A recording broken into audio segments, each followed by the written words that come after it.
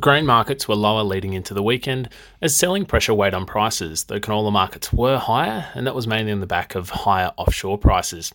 Looking at international markets, Chicago wheat and corn futures dropped following the release of the 23-24 December WASDE report, with global wheat and corn production estimates increased, though this was partially offset by a small decline in global ending stocks.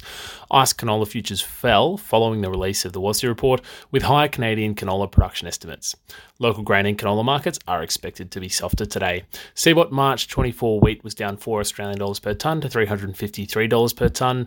ICE January 24 canola contracts were down $4 Australian per tonne to $738 per tonne, while MATA February 24 canola contracts were up $5 Australian per tonne to $722 per tonne. You can keep up to date with today's local pricing action with ProFarmer Price Discovery at www.profarmergrain.com.au.